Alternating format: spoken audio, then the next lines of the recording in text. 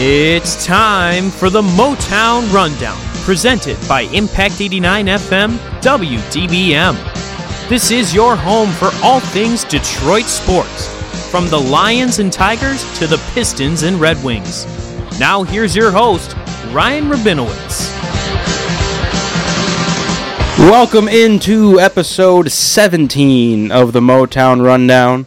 Collins, I see you turn your... every time I feel like I open the show, I watch you guys turn down your headphones because I come in hot. Little hot. You're a big presence. You're a big presence. It was the Starbucks Frappuccino that I bought in Broad College of Business before coming here. I'm running on fumes. Purchase. Dude. I'm running on fumes. Well, how? The Starbucks was closed. I had to get the one on the... You know what I'm talking about? Oh, yeah, the bottle? yeah. Yeah, flavor? S'mores. I didn't even know they made that. I didn't either. That's why when I saw it, I was like going for mocha. I had it set in my mind all day. Like this was going to be the play. 8:30 p.m. or roughly. I was going to grab the mocha frappuccino and move on with the day, but S'mores was there calling my name.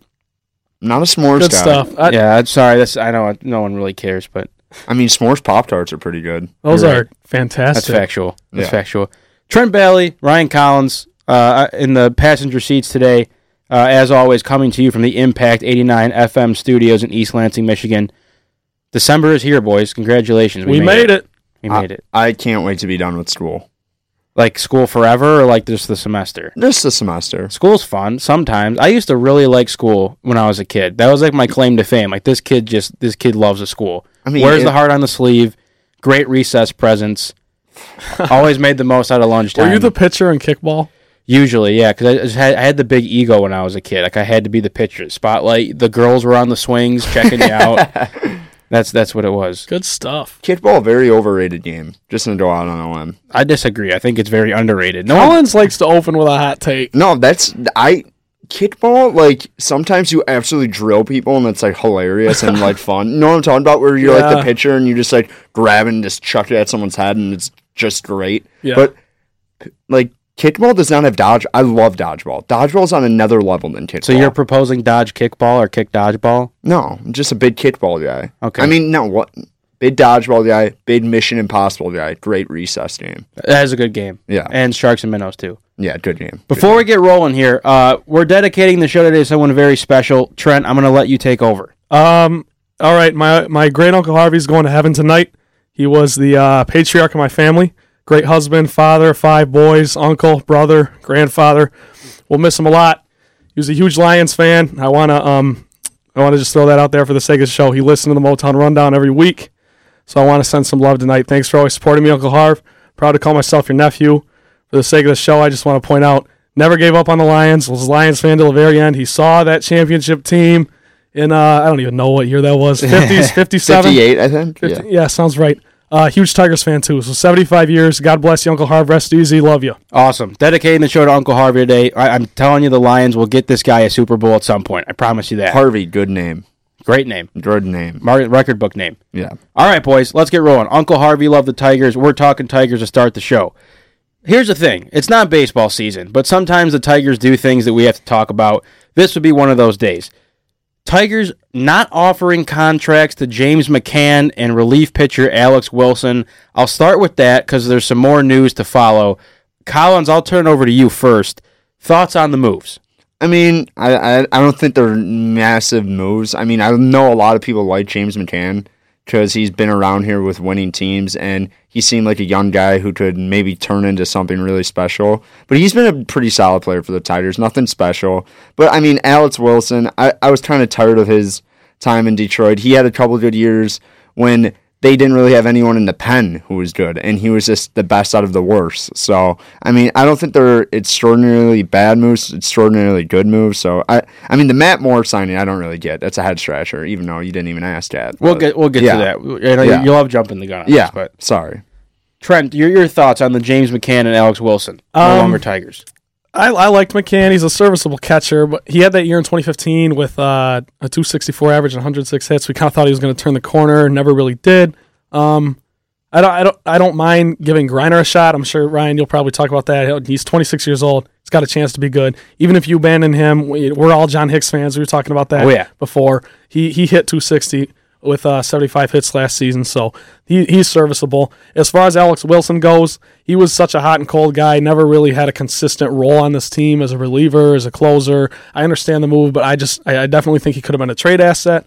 Had a losing record last year, so I can't, 23 earned runs in 61 innings pitched, that's not great. So you have decent young arms. I'd be willing to give those guys some time to shine. So I don't mind letting Alex Wilson go. Yeah, I love James McCann. I'm a big heart, hustle, effort, attitude. He's a great guy. Fast. Great guy. Leader in the clubhouse. What is the face for? Again with the face. Bad radio, but the face. He was a good leader. Okay. Very nice Christian man. Great family man. Hardworking. Salt of the earth. McCannon. The McCannon. Yeah. So in that respect, I think that's where James McCann was very valuable. At the plate, not so much. It's hard to find a great hitting catcher. Collins, go ahead. I think the reason they didn't tender him is because of his defensive, though. He never really turned into that catcher who was able to manage his staff like they thought he was going to be. I mean, he was great in his, like McCann, he's got a great arm. Yeah. But he didn't really handle the staff very well, and I think that's probably the reason they moved on. That's fair. And now, as you guys both mentioned, Grayson Griner is obviously the catcher of now, and I think Jake Rogers, who's a pretty highly touted prospect in the system, he's not ready yet. He's probably a couple years away, but that's your guy of the future. And, losing leadership in the clubhouse with McCann and Wilson, I don't think either of those guys were going to be here when the team was good and finally ready to win. Wilson, for me, I was never really high on. I think he's a slightly above average arm. He's a guy that, whether you have him this year or you don't, doesn't make a difference in the win column to me. I just always think that there's, in Major League Baseball especially, a guy like Wilson too, who at the deadline this upcoming year, that's a guy that you can flip pretty easily, in my opinion. I mean, he's a serviceable arm. McCann, the same thing. So, especially in baseball, I always think there's a market for guys, and maybe it's naive of me, but I look at a guy like James McCann, and, if you had plans of moving him in the offseason, I guess cutting him from your roster, or Wilson, how do you not trade those guys last season at the deadline?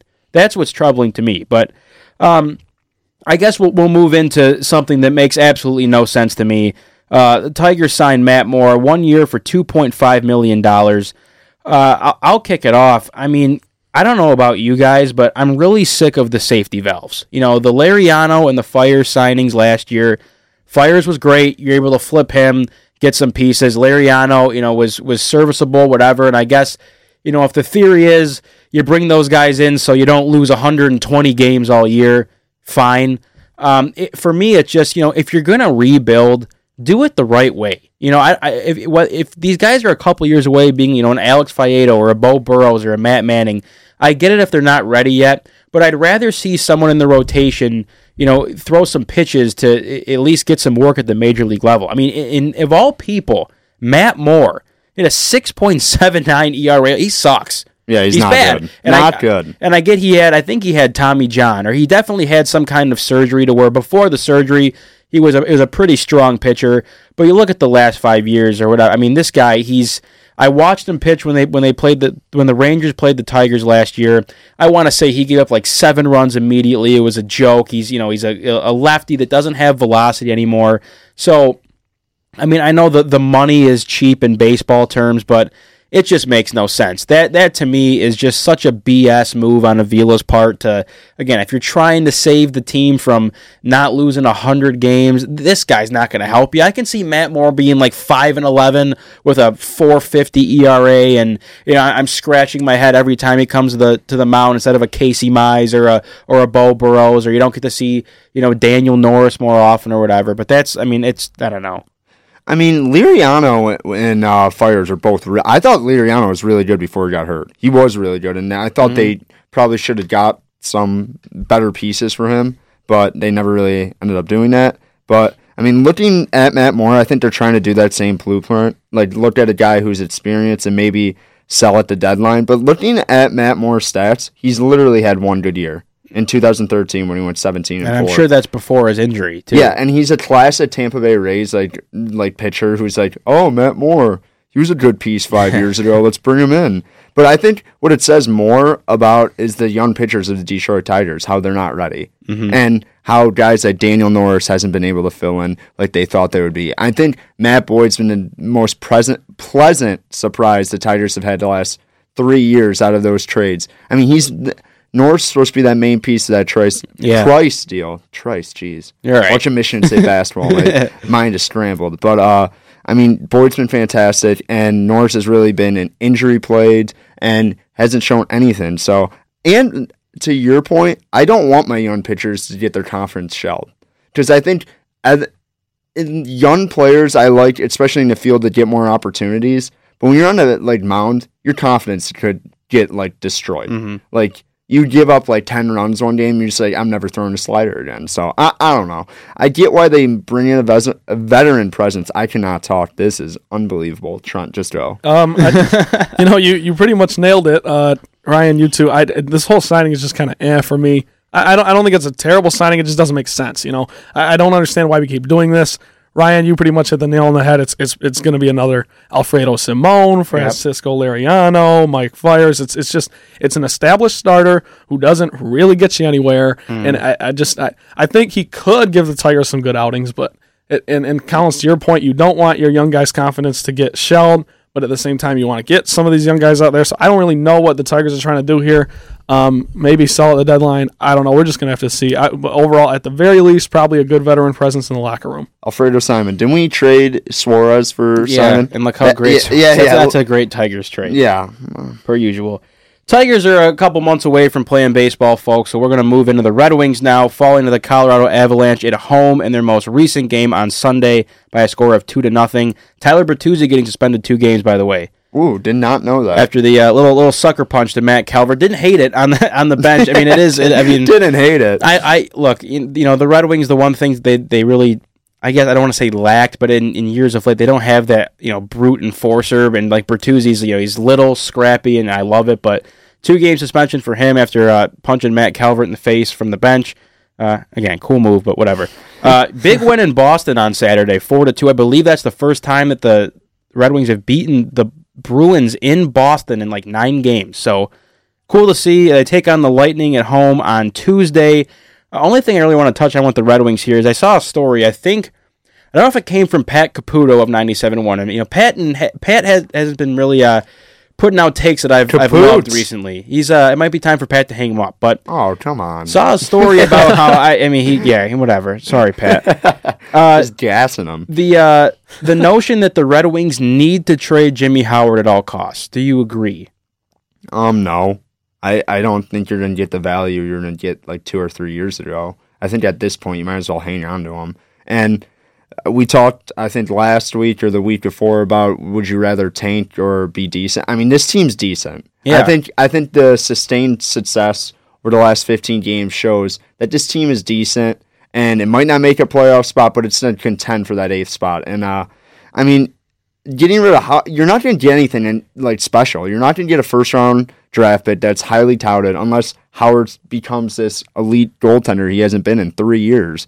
So, I mean, when I look at the Red Wings, too, I mean, they're playing a lot more physical than they have the last couple of years. I mean, you watch those Tampa Bay series, and they got manhandled, literally manhandled. Mm-hmm. And Abelkader was the only guy being a part of that. And I think you're seeing Larkin move into more of a role where he's getting to the places that he needs to in the ice instead of playing more up-tempo and on the wing. If he wants to, he always says he wants to play center, and if he wants to continue his success that he's had this year, he's got to keep doing what he's been doing. I mean, he's looked a lot more physical. And like you said, Bertuzzi, I mean, they got in a line brawl in Boston the night before. Yeah. Hilarious. I love it. I'm not the biggest hockey guy, but I'm going to tune in when they're chucking. So yeah, when they're chucking knucks. Yeah. I love the way that Larkin's been playing, like you said, Collins. But to answer the question about Howard, I don't think we need to trade him at all costs. He's still a pretty rock solid goaltender. Currently 13 in the NHL in save percentage, and he's got 9 of your 12 wins. So I'm not opposed to getting rid of him. I just think the at all costs tidbit is a little extreme by the media's part. But Bernier's not the worst in the world. But at this point, I think Howard, with his age, given his experience and what he brings to this team at this point, with this young roster, and Blashill likes him. So I don't think there's any reason to get rid of him at all costs, in my opinion. Jimmy's one of those names that's been around for enough years that where he's pretty much a staple in households as far as Red Wings hockey fans go. So I don't, the all cost things is typical media just blowing it up, whatever, and it's not necessary to trade Jimmy Howard. I think, like Ryan, you said, I can't believe I just called you Ryan. Whoa, that felt weird. Collins, take that you. back. Collins. A couple of years ago, trading Jimmy when he was still, probably at his peak of playing. I still don't think he's really coming down from his peak at all. But he's still playing well and at a pretty high level. And there was like a few years though that, especially that lockout year, where he just straight up carried them to the playoffs. Exactly. And he's just not that type of player anymore. So you're not going to get anything really worth noted, so why get rid of him? So I don't know. And my biggest thing has always been who's the next guy up, because it's not Bernier, and Howard's not going to be here forever, and whether you use Rybar or whoever you got in the AHL right now, they need to figure that out pretty soon. But right, I don't think like a plan B is very clear at this point. So exactly. Can we talk about Jeff Blashill, just like strictly talking in Canadian, and he's from Detroit? He sounds just like Babcock. It's weird. It's like straight up weird when they talk. I love it. It's like Babcock never left. Yeah, it's so weird. Like his voice is like adapted to him. It's like a hockey thing. I think when you're around it that much, and there's just kind of like this. You have to almost carry that persona about you. I catch myself doing it sometimes too. But like he is like going over the top. He did not sound like this a year ago. I think it's a thing to keep your eye on. If it goes more in the opposite, I mean, it is insane. He's like, boys, I'm like, chill, Jeff. You're from like Livonia. Let's chill. All right, we'll sit on that take. We'll move into the Pistons now. Winners of 5 in a row, 9 of their last 11. Huge win over the Warriors, 111-102 on Saturday. They are taking on the Thunder as we speak. I believe they're losing 87-59 in the fourth quarter. Not great. Anyway, with the Thunder game aside, as we're looking at it right now, do you think the Pistons are getting enough love with how well they've been playing? I think they are. I think Saturday was a big night for the organization. Yeah. And I saw James Edwards tweet this, that it was the biggest win for the Pistons in LCA, because all their big wins the last couple of years have been on the road. Mm-hmm. And I mean, that's the best crowd you're going to get probably all season against the Warriors. And you to come out and perform like that, your young guy Stanley has been playing unbelievable. And I think it's finally. Yeah. It's literally because Stan Van Gundy just refused to let the man play and grow. Yeah, that's it. So it's great to see that. Yeah, it's huge to see that. And he's an actual like valuable NBA player now, who is an asset if they want to go out and make another move. But I mean, I think the Pistons are getting enough love. I think for the first time in probably about 3 or 4 years, that one time where Stan Van had that 5-game winning streak and the classic build the wall line. I think they just need to continue their success. I mean, they haven't played anyone. Like I said a couple weeks ago, I mean, I think they've won 9 out of 11, but they've played nobody. And I saw something that in the next 18 games, they're going to be playing like 12 playoff teams from last year. That's brutal. Yeah, so, I mean, if they're able to kind of weather the storm this next couple of weeks and months, I mean, they're going to have to demand Detroit's respect. I'm not going to sit here and say they're not getting love. It's just, in my opinion, I don't think they're getting enough love. And the only reason I say that is because the Pistons have what appears to be excellent chemistry that's only trending up. This team is well coached. I can't give enough credit to Dwayne Casey and what he's done so far since getting here. And we this is the best front court duo in the league right now until DeMarcus Cousins and Draymond Green are both healthy for Golden State. So, in my opinion, that's not even close. But then this team's 4th in the East right now. Even with the loss tonight, they'll stay at 4th in the East. They have a better record than a lot of teams that get more coverage than we do. Trailblazers, Celtics, Pelicans, Spurs, Rockets, Pacers. List goes on. There were 2 wins during this streak of 9 out of 11 that just really impressed me. The Warriors win and the Rockets win, which we talked about on the last show. But the Warriors win to me was extremely impressive just because I know it was Curry's first game back, but he still dropped 27, and KD dropped 28, and Klay Thompson dropped 21. So this was a typical Warriors offensive outburst, and the Pistons held them off at home. Blake leads the team in points, Andre in rebounds, Reggie in assists. That's our big 3. When they're playing like that, that's a recipe for success. And Stanley with 19 and 7, like you said, Collins, I'll take that all day long. That's excellent.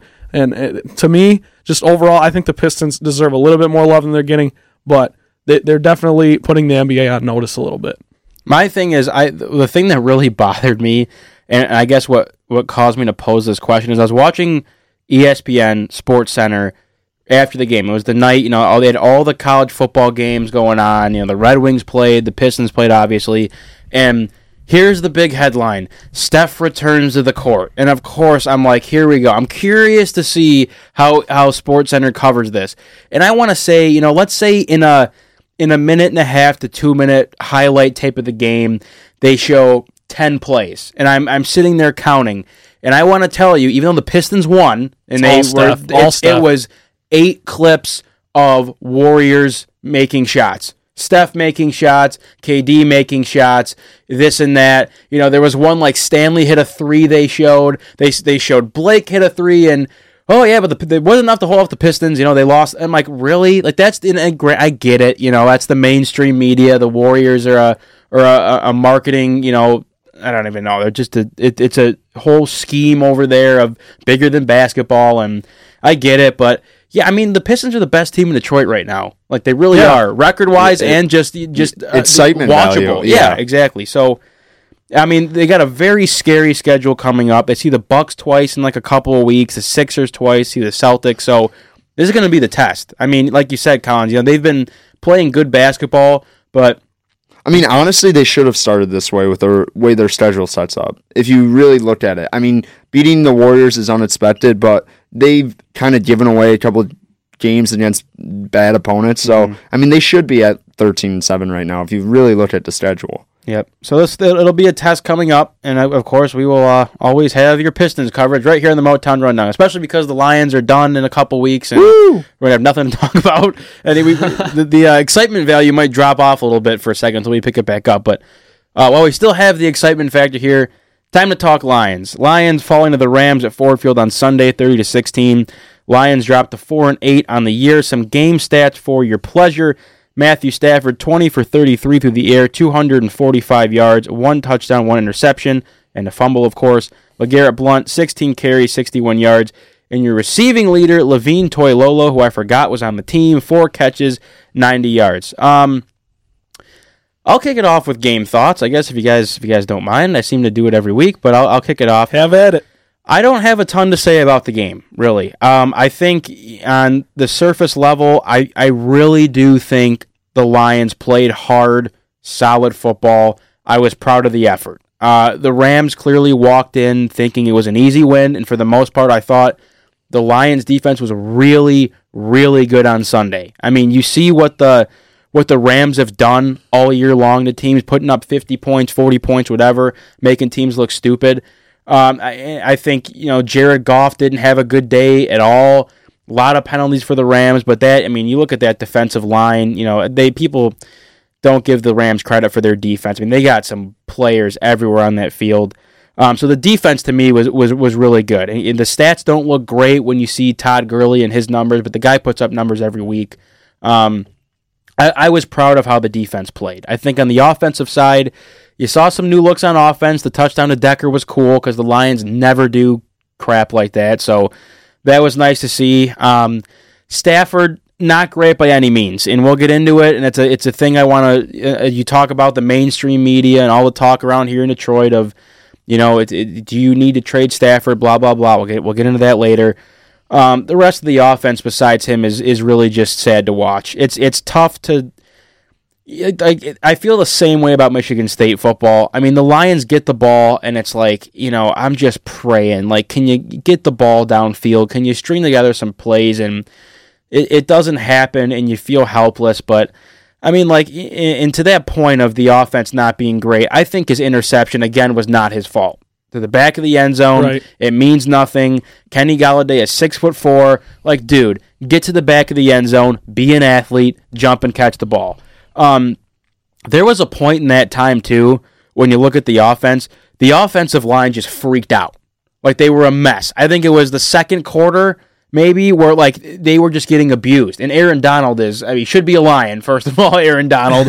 But it was a mess. And not great. It goes back to, again, the part of being a good team is being consistent and being able to on a week-to-week basis, provide protection for your quarterback, getting a push up front, all these things that the Lions don't really do ever, I guess I would say. So in that respect, it's hard for me to really be the typical fan and go, oh, Matt Stafford, another game you blew for the Lions. So that to me is unacceptable.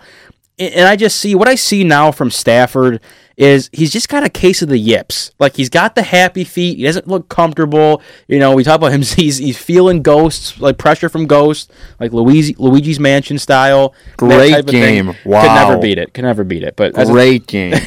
It's tough. And it's, I think now we've kind of come to the point where we have to be realists here and go, there's those 8 losses that Trent and I talk about, and maybe now you pack the shirt away for the year. And of course, I'll watch every single game, but we can wrap up the Lions as a season of a whole once the season's done. But there's a couple things to me when I look at this team that really stands out. First of all, the second onside kick was a joke. It was just a dumb decision. I mean, guys, stupid. 3 timeouts. You have the 2-minute warning. I didn't understand that at all. The clock's at 3. Your defense has been playing well. And the new NFL rules makes it literally impossible to get an onside kick. Yeah. I'm all for going to win and playing to win and having a guts, but that's just stupid. Yeah, it is dumb. And that's Patricia's fault, and that was really, really stupid. It's hard. I mean, I felt helpless. That was the way I felt, because I'm sitting there what are you doing? I'm begging. I need to fire off an email real quick or send a little Snapchat. Email. Send a Snapchat to Coach, man. Hey, Coach, no, that's stupid, man. Kick it deep, please, Lord, kick it deep. And I felt helpless. It was that's a coaching decision to me that, like I say, cost your team the game. But I mean, you kick the ball deep. Even if they get a first down, timeout, 2-minute warning, here he comes, Matty Ice, baby. They give Stafford his drive, and everyone loves him again, and it's glorious, and we're dancing in the street, whatever. It's really simple to me when I look at the Lions. And as the weeks have gone on, I've been able to craft this kind of, my portfolio or my little pamphlet I'll hand out to you guys in the air right now. On the field, the Lions truly don't have great talent that makes them good. I know you can't win with talent alone. I don't think they really have the talent that qualifies them to be good. And Kenny Golladay, great player. Kerryon Johnson, great player. Love Stafford. There's pieces. But the O-line, you put so much money into it and so many draft picks into it. And I don't know what the deal is, but they have been great. Look in the secondary. Nevin Lawson seems to get exposed at least once a game. They sit back in that. You have Darius Slay, and who I think is a very, very fine player. But, I'd love to see some bump and run coverage, get up in someone's face, jam him inside 5 yards. They sit back in that zone, and it's the same thing week after week. Balls being caught, and there's no one around. The pass rush doesn't get to the quarterback. Goff did get pressure this game, which was great.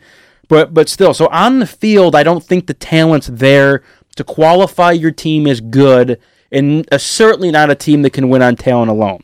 They don't have high-level coaching, especially not on the offensive side of the ball. I mean, it just, week after week, I'm watching these teams play, and it's it's such a treat to watch, the Rams offense, the Chiefs offense, the Patriots. They got Tom Brady and a bunch of guys that look like they were working at McDonald's that are catching balls, and it's just, he throws to a different receiver every game, I feel like, Tom Brady. It's a legendary offense. The Lions don't have the high-level coaching in that respect. Not to say I don't like Matt Patricia, because Matt Patricia is a defensive guy. So I think, I'm not going to say Patricia was a bad hire. In today's day and age, that hire has to be an offensive mind. Sean McVay, Andy Reid, McDaniels. He was supposed to go to the Colts. He didn't. He panicked, whatever. I'd love for the Lions to get a guy like that next year. Bring in bring Belichick over too. Bring the whole Patriots team over. Another thing too is, and I don't mean to pull the conspiracy card, but they're never on the right side of calls.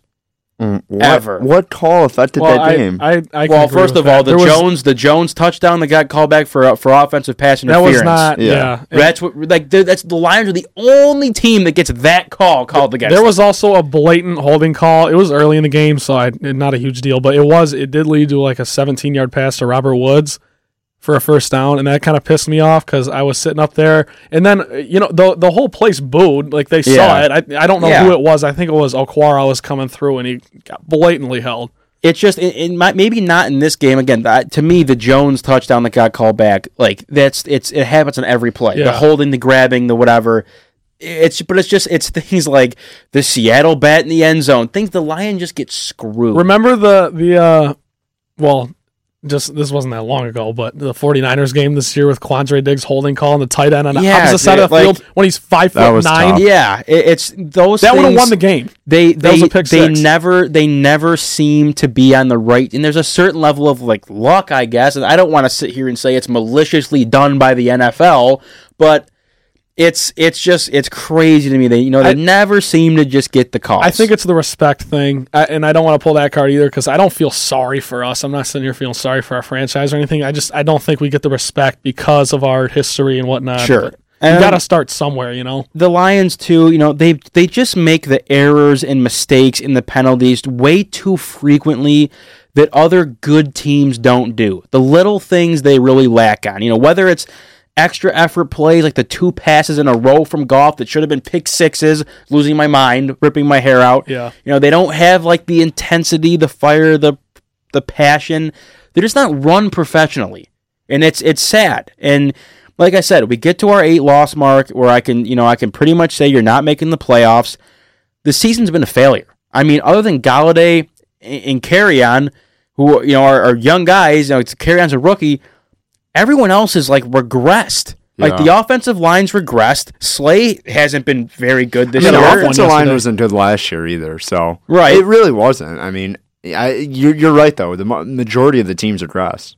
I mean, Slay, Marvin Jones, like Stafford, and like Stafford has not had a good year at all. Yeah, nobody's saying he has, but I always try to make the point that like you won't get better quarterbacking than Stafford right now. Like we'll get into that, and I always jump the gun on that, but it's like it's this season, and the people point the finger at Stafford for like this season of mediocrity or his decade of mediocrity and being average. Like it's not his fault. Like the problems are everywhere, and it starts in the owner's box. And the irony of it is we sit here at 20 years old, watching the last decade of Lions football and going, it's been mediocre, it's been average, where's the playoff wins? But the irony of it is, this last decade of being, quote-unquote, average with Stafford is the best decade in the history of Lions football.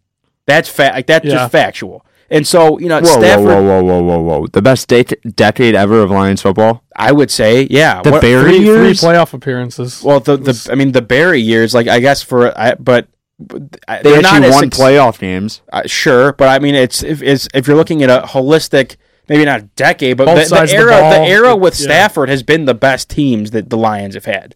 Maybe underachieving, but like I mean, in our lifetime. Oh, yes, that's obviously a given. But yeah. I just think this year, like Stafford looks worn out, uninspired, unmotivated, and I can't blame him. I mean, between him, ownership, and Patricia, you need to sit down in the offseason and just figure it out. This is not who Matthew Stafford is. And if you think this is the same guy you've had for a decade, you're wrong.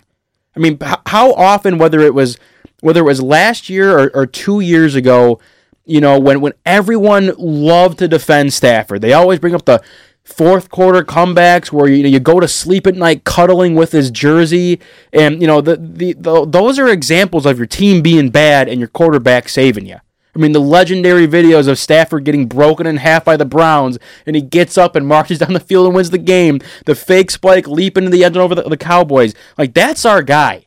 He hasn't been there this year, and people think like that's grounds for him being shipped off. You're wrong. Like, not with the new head coach, not with the worst OC in the league, not with a bad O-line, with the defense that can't get off the field. Like, point the finger at Bob Quinn. Because, like I said earlier, you know how much money and time and draft picks has been put in the O-line, and they still can't protect Stafford? Like that, it's hard for me to point the finger, and Yeah. we'll get into the whole what's the future of the Lions quarterback situation. But that's what I've taken from the game. As I originally said, I have nothing to say about the game. That's what I took from the game and just the season as a whole. So I'll pass off the mic now because I don't know. I got nothing left. I mean, like you said, there's nothing really to take from this team that hasn't been said already this season. I mean, they're not able to get it done during crunch time. Get a big turnover in a time where could have maybe made something happen there with that Stafford fumble. But, I mean, you looked at it, it's just better. I mean, I think Patricia probably had his best defensive game plan all year this week. I mean, Spielman was about to go kiss Patricia in the mouth after the game. It felt like Sean McVay was like Matt Patricia's big brother coming to town. Oh, look, big brother, look what I can do. Look at these plays, like, oh, like check this out. It was just like, it was funny to me, like how they just decided to figure it out now. My biggest takeaway is that the Lions in the last 10 years, I think it's the least exciting Lions team in the last 10 years. Like, there's no excitement about it. Even when Stafford was young and they maybe weren't as good, but you had that excitement of him throwing the ball deep to Calvin. You had something that made it entertaining. There's nothing entertaining about this team right now. I agree. There's nothing. To your point, I hate to interrupt you, but to your point with Stafford, I agree, and I think that's part of the reason why Jim Bob Cooter sucks. I was just because gonna say, it's all quick pass, bubble screen, pitch, handoff, draw. Stafford loves to air it out. He's a gunslinger. He's got a cannon of an arm. I want to see the Matt Stafford that falls down, runs out of the pocket, throws a ball from his hip up into the end. Like, that's what I want to see. And he hasn't been that guy because he doesn't have the time in the pocket. He doesn't have the receivers that can go do it for him like Calvin. So it hasn't all clicked. Like, this is not the style of play that Stafford is good in. Like, his offensive coordinator, as much as Stafford loves him, is making him look bad. Well, we're not really getting guys open, that's the thing. Right, again, the stat about receivers, how do I phrase it? Separation. Yeah, separation from defenders with the receivers is awful. So anyway, go ahead, Colin. I mean, you look at it though. I mean, you have to go back to Scott Linehan where they were really doing stuff where they were being more West Coast style. Since Lombardi, Caldwell, and Cooter have been involved with the offense, they've tried to kind of made Matt Stafford into a game manager. And then when 2 minutes left and the lights are on, he's not that game manager anymore, and he was able to make plays for you the last 3 years. He's just not doing that anymore. I mean, you look at it. I mean, you have a drive to go down there and tie, and he inexplicably fumbles that ball. You cannot fumble that ball. He did. If I was getting sacked by Aaron Donald, I'd probably also fumble the ball. I agree. You can't. You can't fumble it. Yes, you can't. I'm not blaming the game on Stafford or anything like that, but you can't fumble that in that situation. You got to get down or throw it away. But like you're saying, his footwork's messed up. I'm not going to go into that anymore. The thing I want to look at is, do you guys think this team has any chance of being good next year? Because I think this year has been pretty disappointing, which you've seen out of the coaching staff, the players, the guys you expect who would be good, and they're just flat out not a good team. I don't see this team progressively getting better next year, and that's why I think it might be time to make some major changes. I mean, I don't see any improvement on this team from last year. Any. So I do, and I'll get to that later. But just takeaways from the game.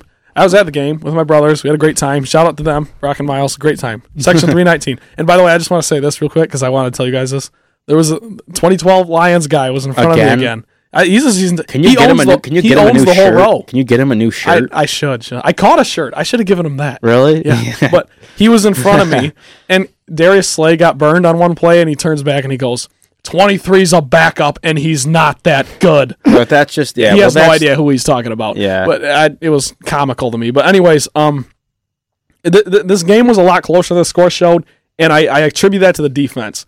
Our Lions hung in there with probably the best offense in the NFL, yes. I would argue. Despite the loss, I have a lot of positives from this game, just given the circumstances. I'd like to keep the negativity from my end to a minimum today, simply because if I allow myself to get going, we're going to have another 2-hour broadcast. Yeah. So that was a good time. I will start with my only negative, and I hammered it home last week, so I won't talk too much about it.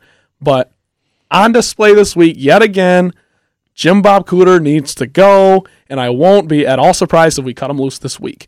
And there was so much booing in Ford Field when the Lions were running draw plays on 3rd and long and not taking a shot into the end zone on 3rd and 19 and settling for field goals. And we have nothing to lose. We've got the Rams on the ropes. So why are we not playing to win? That's just what I didn't understand. There's been zero creativity all year. And then finally you throw a touchdown pass to Taylor Decker. Where has that been? You know what I mean? That was a great play. That's the only creative thing that, like, Cooter's. He probably wrote that down in 4th grade.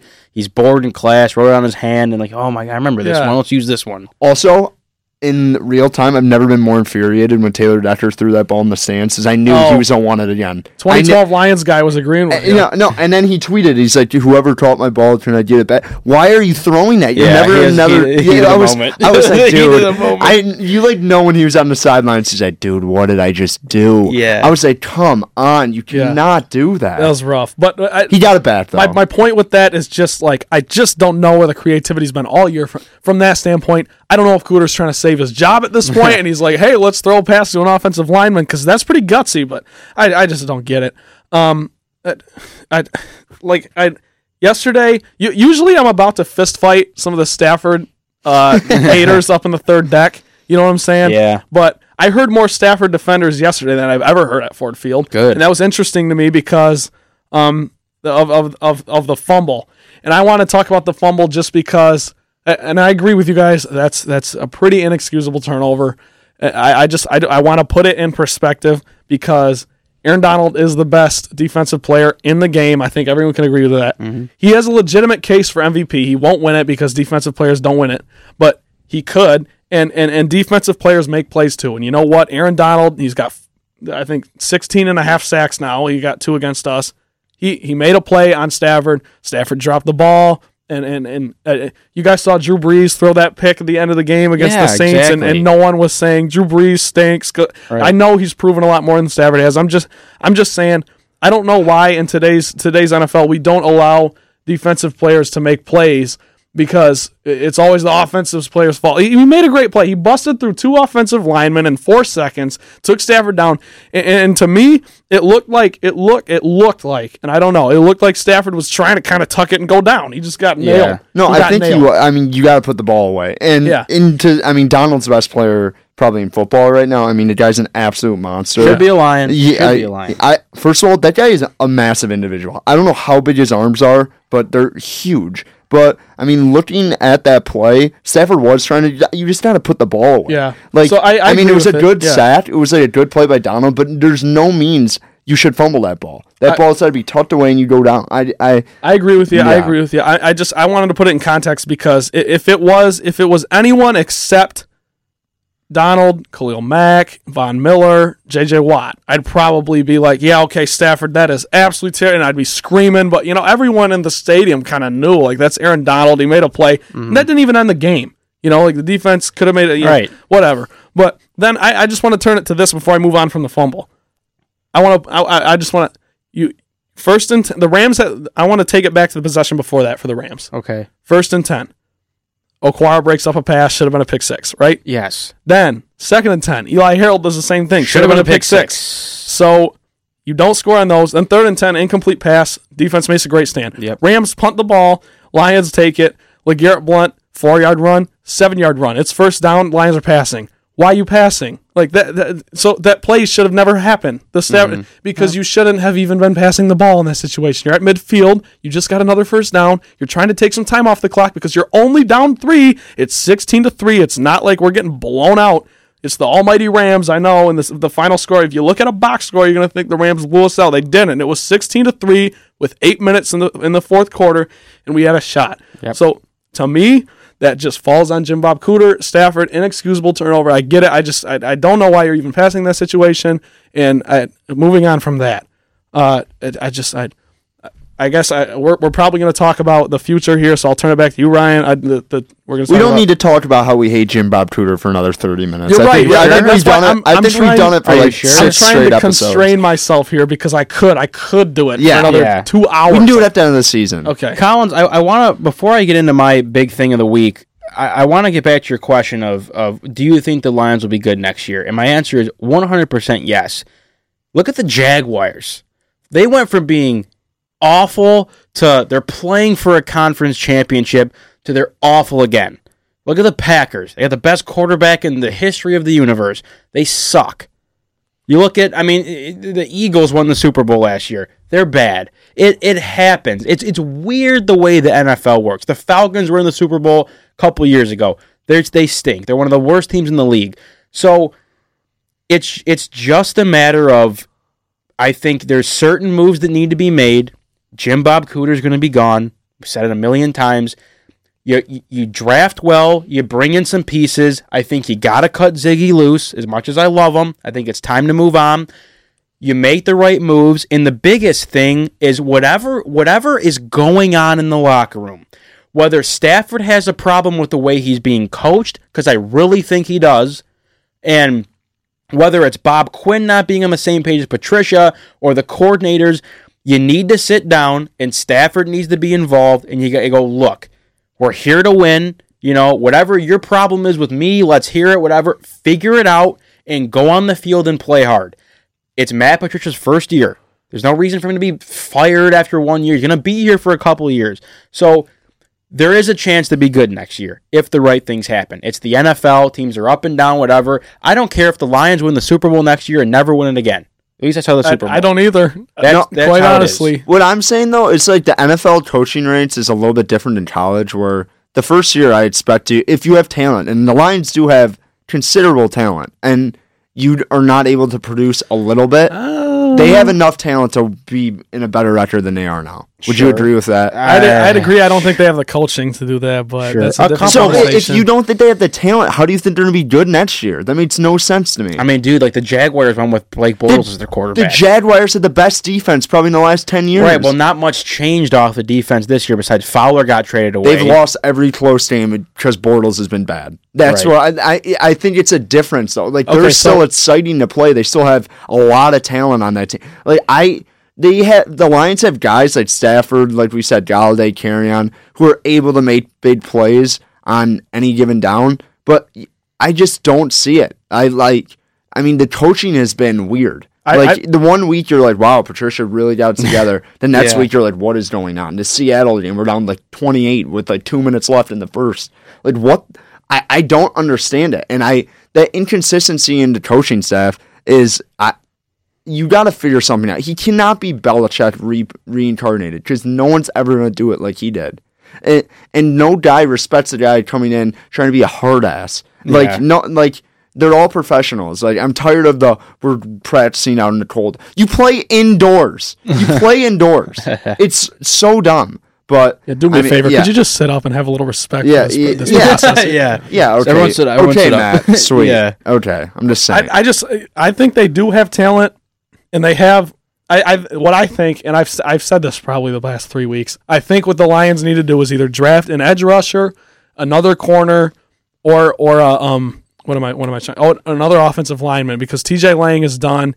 And to me, it's like they have talent. They also have young people who haven't really progressed into their talent yet. So it's just like a matter of experience, which is why I don't think you should tank this year. I think you should still try to win games and like try to get some wins under these guys' belts. But then also, the biggest thing for me is just the scheme. Ryan, your stat is my favorite thing in the world. The top 100, and the Lions don't have a single receiver, tight end, running back in the top 100 for separation yards. That's just bad. That's terrible offense. And to your guys' point, like, Stafford isn't turning it loose. He isn't throwing it downfield. To me, that's not on him. He doesn't get to decide when a guy is 40 yards in front. You know what I mean? Exactly. He hasn't been doing that though, like the past 4 years. To be honest, like, he's not that guy, that gunslinger guy that he was under Linehan. He had Calvin Johnson. No. But when you see him turn it loose, it's always in that 2-minute drill. Like, if you really looked at it, like, that's all it is. Yep. I agree. My point is just the Lions do have the talent, and I think they should be good next year. We'll get into that a little bit later. Are we going to talk about the Stafford trade rumors? Yeah, let's do it now. This is what I wanted to get into. Because I got a whole spiel for that. Yes. You guys are going to love me. The future of the Lions quarterback. And I posed the question today on Twitter, didn't get any responses. And to me, that's just funny because people respond to the polls, but when I'm asking you to give me a reason why Stafford shouldn't be here, no one can seem to answer. Maybe it was just a bad Twitter day. I don't know. It was a bad Twitter day. Maybe they just don't want that oh, that guy's thirsty, like Twitter thirsty. He's just like replying on anything. Either way. So the question comes because, you read the Peter King thing about the Lions need to trade Stafford to the Jaguars and get draft picks and whatever. So my question is, and I think I know where we all stand, but, you hear the thing about trading Stafford this offseason, not really feasible because of the cap hit, $30 million. Trading him next season, $7 million cap hit, a little bit better, you can live with that. So my question to people, because I kind of know what you guys are going to say, what do you want? Do you want the Lions to go draft a quarterback with their first pick this year and let him ride on the bench, and then when Stafford's gone, he's gone?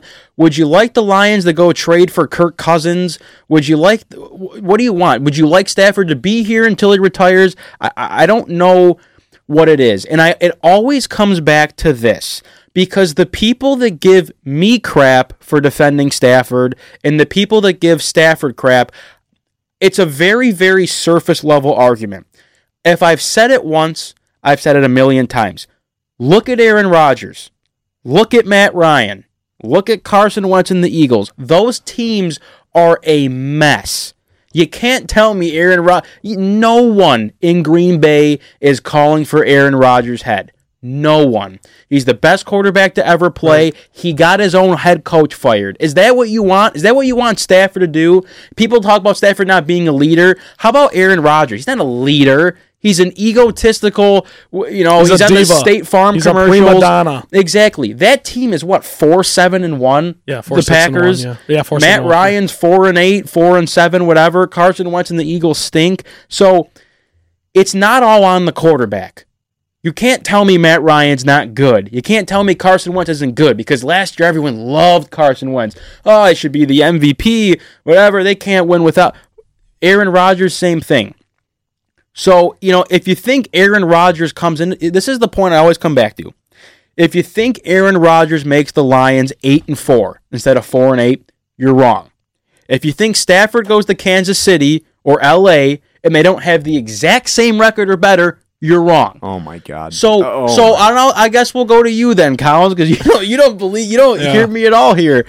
What do you want? Who do you want playing quarterback for the Lions? Because if you're going to tell me they should draft someone, give him a couple years, and Stafford's looking behind him like Joe Flacco and like Alex Smith, and oh my gosh, here's the guy that's going to. You think that's going to help this team? And then what if he doesn't pan out? What if Joey Harrington 2.0? So I want to hear it. Let me hear it. No, I don't understand the comparisons with Rodgers and Matt. Like, I get that, like, they're having bad years, but those guys also have more pedigree than Matt Stafford. I just don't think that's a fair comparison, and I think they don't get criticism because they've done it before and they've actually won playoff games. But, I mean, the whole KC LA thing, I think Casey's a good example, though. Like, Alex Smith, good quarterback, good serviceable quarterback. I think Stafford's a little bit better than him and has a lot more talent than him, and he still has value. Why don't you trade him or something for a first-round pick? Or I'm not going to get there yet, but, I mean, I don't think they're ever going to trade Stafford, but I would draft a quarterback in the second round or third round this year. Yes. Who do you want? Do you have a name? No, I don't have a name. Okay, I'm not attacking. Yeah. No, I mean, it's not a good quarterback draft this year, but I mean, you might as well just go third or fourth round, swing for the fences, hope you get like someone like Jimmy Garoppolo or something like that, where you have options. Just, I don't think Stafford is the issue here, but I also don't think Stafford's getting any better. He's not winning you games like he used to in the last 3 years. I think it's maybe time to reevaluate what you value him as. Do you see him as a cornerstone still, or do you want to move forward in a newer, younger direction? But I don't think comparing him to guys like Rodgers and Ryan is fair for fans who are critical of Stafford, because Stafford hasn't won a playoff game, and that's a lot of the teams he's been on. But you can't make that argument with Rodgers and Matt Ryan, because they have they have some type of pedigree. Not Stafford has. Go ahead. The only point when I bring those up, and I completely agree. Stafford or Rodgers has a Super Bowl. That for a lot of people is enough. The point I'm trying to make with this is that it's not all on the quarterback. Oh, I completely agree. You look at Aaron Rodgers and the Packers. People don't point the finger at Rodgers because they didn't like the coach. Mike McCarthy won you a Super Bowl. They've won 9-10 games like every single year he's been there. Look at what the Packers are blaming it on. They're blaming it on play calling, and they're blaming it on the talent around Rodgers. Exactly. And so we're doing nothing different. And I say this about Matt Ryan too. He's a good quarterback, and the team around him is not good. I do believe, Stafford, compared to Rodgers, Rodgers doesn't need the help that Stafford does, but it just, I can't point the finger at Stafford. Give me an O-line that can protect this guy 14 games out of 16, because he hasn't had that this year, Colin. I don't think you can argue with that. No, I completely agree. I'm not arguing about that. Give me receivers that I can be as small-minded as looking at fantasy points. None of his receivers are fantasy receivers. And let's give me an AJ Green. Let's keep this in mind too. He doesn't throw his guys under the bus either.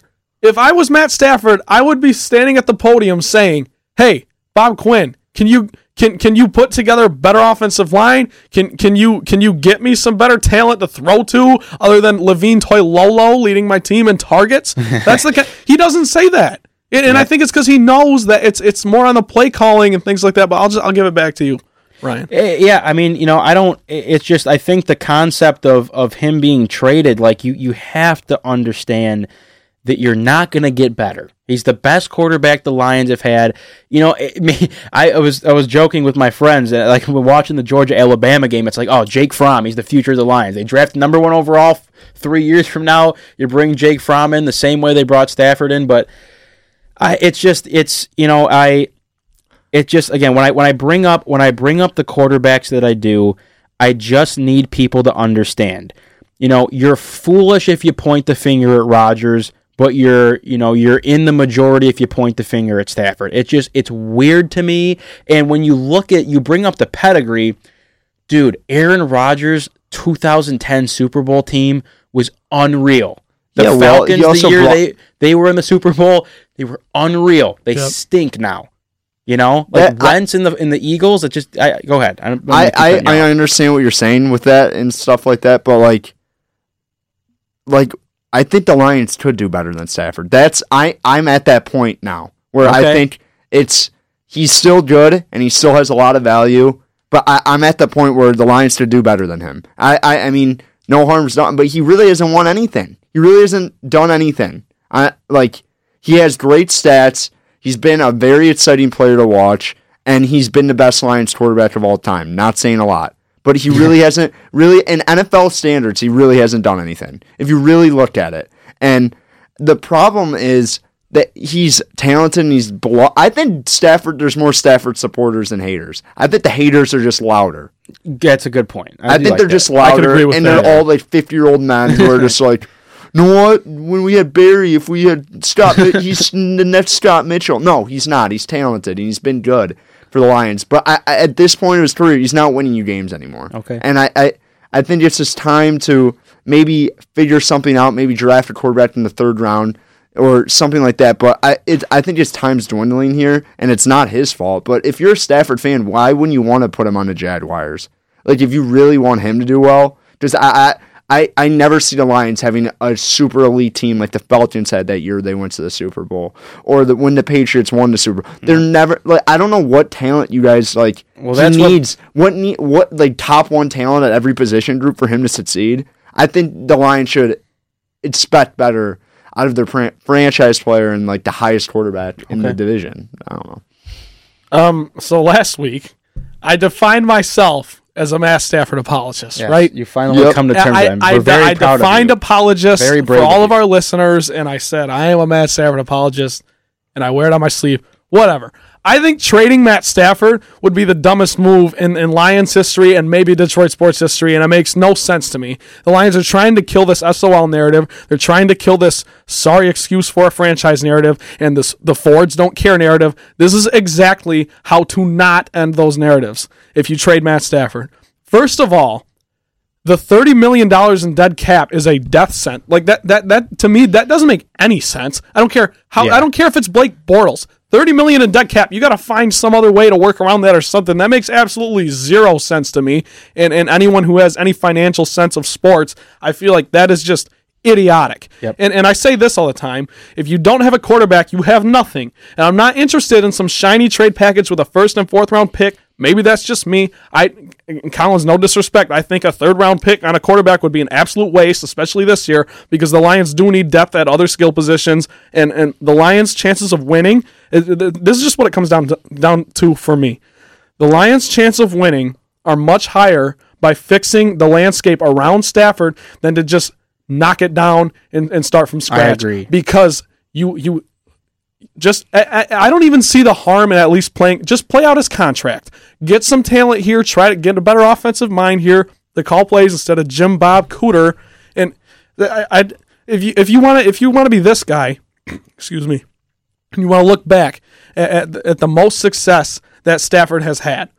He has the most success when he has an elite deep ball threat in Calvin Johnson, decent run game with the Bush and Bell tandem, Joik Bell. Mm-hmm. So I think Kenny Golladay can become a shell of what Kelvin was. I think you give him another year. Marvin Jones can complement that very nicely. And obviously, Kerryon Johnson has already shown me that he's better than any version of Reggie Bush that the Lions ever got. So maybe you keep a guy like Blunt to fill the Joik Bell role. I don't know. I'm just saying Stafford saw success with those kinds of rosters. So come on, just put that together for me. Give me a little bit better of an offensive line and give these guys some time to gel, put it together. Stafford also saw success when he had a good defense.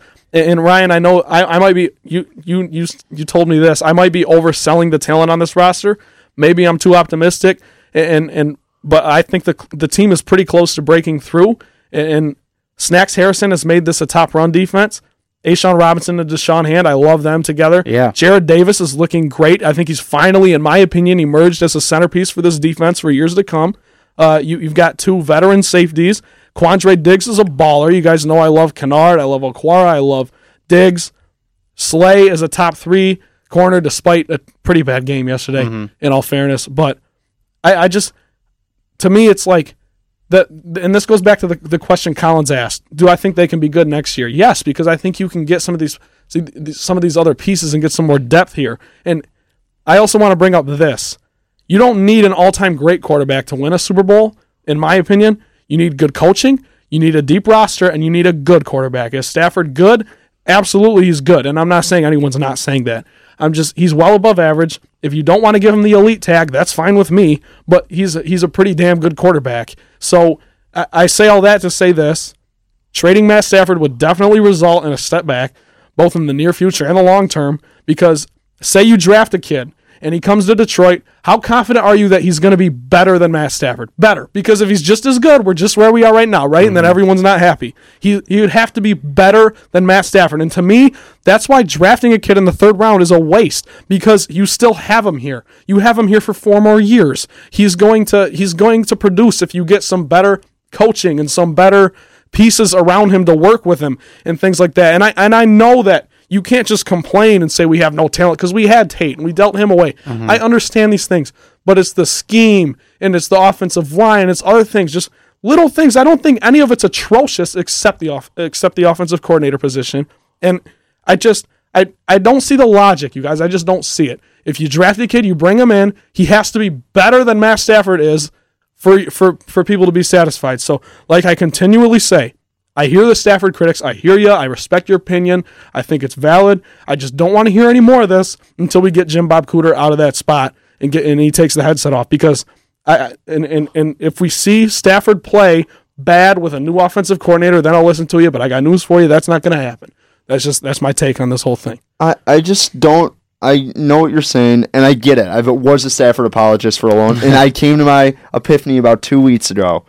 I'm just at the point why Detroit Lions fans are so scared to move on. I don't think it's just about Stafford, or just if you really look back at the Stafford era, and I've said they haven't really won it, what is the crowning achievement? Just exciting plays and a memorable Week 6 win against the Redskins. I'm at the point where it's just thanks for the memories, go win somewhere else. But it's just not going to work out here. I understand that. And I'm going to make one more point before I let you talk. But you guys say that you think they're close or breaking through, then why are they 4-8? If you I don't get how they're 4-8 and they're close to breaking through. If you have a top 12 quarterback, I just like at least go. If you're showing me signs of breaking through, you're going 9-7 or you're going 8-8. Okay, they're not. Last year, I thought they were going to do that. Now they're not. They're not. They've regressed completely. Well, to Ryan's point, a top 12 quarterback is Aaron Rodgers top 12. They're 4-7-1. Is Matt Ryan top 12? They're 4-8. Carson Wentz, I don't know, but my excuse me. I just want to say this. I think this is the question that Ryan and I kind of want to know the answer to. I understand what you're saying. I just don't know what you want. Then I want a winner. What do you want to do? You want to draft somebody? Is that what you're saying? No. I think they should trade him in the offseason. That's my take. I think it's this whole thing's ran its course. I honestly think Stafford doesn't want to be in Detroit anymore. I think that. I think he's kind of tired of the whole thing that it's all on him, which it's not. And he shouldn't get the blame that he gets. I really don't understand that. But I just think as an organization, he still has value and he's a talented player. It's the Patriots always trade a talented guy a year before they're bad. I don't think he's going to be bad next year, but he still has immense value. And he's an above-average quarterback in the NFL. Why wouldn't you want to get a first or fourth round pick while waiting another 3 years to go 9-7 and losing a wild card game and not get anything for him? That's just what I think, and I just don't understand why people are so caught up with you're not going to do anything better than Stafford. Yeah, for the first 2 or 3 years you're not, but why not swing for the fences and try and get someone who's actually going to bring you a Super Bowl? That's just my last thing before we get to the picks here, if you guys don't mind me wrapping it up. Yeah. I would just say, both of you guys are, I think you guys represent both sides of the fence pretty well. I'm on Trent's side of the fence, obviously. I just think, I look at a guy like Phillip Rivers. I think he's a great quarterback. He's got some great stats. He's 4-5 in the playoffs, hasn't won anything. And now he's finally getting this turn where the Chargers have figured it out because they've been bad for a couple of years. And they're rolling. But I understand, it's comparing apples to oranges in a certain aspect. But before we have another 2-hour show, it is time for the picks. We had some big moves in the leaderboard this week. 2-0 on the week for me. I'm 5-7. That's what the leader is, which is we're phenomenal on this show. We're really good at what we do. I'm 5-7. Collins is 5-7. Trent, you're 2-10. You're not good, buddy. I'm sorry. It's rough. I'm sorry. The Lions travel to Arizona to take on the Cardinals on Sunday at 4:25 p.m. Do not miss it. The Lions open with a favorite -2.5. Isn't that special? Ooh. When's the last time the Lions were favorites in the game? Probably the Jets game. Yeah. -2.5. The over-unders at 40.5. I'll start. I'm going to have the Lions in this game. I said it 2 weeks ago after they played the Bears because I think they're going to go beat the Cardinals and the Bills. 2.5 points I think is easy for me because at the very least they win by a field goal. I have the Lions. I'm going to take the over here just because it could be a game that can end 21-20 and it goes over. Bad beat. We watch it on Scott Van Pelt, legendary. Lions in the over for me. I'm going to take the Cardinals in the under. And I'm going to take the Cardinals. You know what? This is my only logic. I don't think the Lions have ever won in Arizona. That is true. They stink in Arizona. I watched Drew Stanton beat 11-5 Lions They team. Do stink in Arizona. That team was good. And Drew Stanton beat you. No offense to Drew Stanton, favorite Spartan of all time. But still, Drew Stanton beat you in Arizona. I think they'll be coming high off that win in Green Bay. A lot of confidence. The Lions don't win in Arizona. It's just that's my only logic. Okay. I think the Lions are better than Arizona, but still. I'm taking the Lions, and I got the under. I'm going to say 24-10. I think the Lions will hold. This Cardinals team's not good. Let's just get that out of the way. This Lions team's not that good either. But I think the 40.5 is kind of high. I could see it going way over. I could see it being 34-31 or something like that because the Cardinals just beat the Packers, who are, again, not a good team. I'm picking the Lions. I think Stafford will have a good game. That's about all I got for you. Lions and under. Quick picks for us this week. I feel like we usually take efficient right there. Yeah, exactly. I don't know, boys. It's tough looking at your team with 8 losses now, and yeah, it's hard. It's sad. I try to allow myself to not get so fired up. Like I try to hold myself. It's tough, man. It's tough. Yeah. That's why it's good thankfully the Lions played on Sunday, because when the Thanksgiving game, we had to hold it in for a while. But yeah. Well, boys, that's going to be it for this episode of the Motown Rundown, if you don't mind me closing it up here. That's all for today's show. For Trent, Balley, and Ryan Collins, I'm Ryan Rabinowitz. Again, guys, tweet some suggestions for the show. Questions, suggestions, comments, hashtag Motown Rundown on Twitter. Don't miss a single episode. Be sure to subscribe on iTunes, Impact WDBM. New episodes come out every Tuesday. We will see you next time.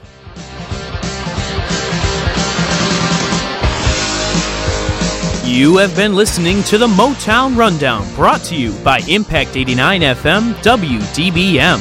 For all your Michigan State and Detroit sports coverage, visit impact89fm.org/sports, and don't forget to subscribe on iTunes. Hello, everybody.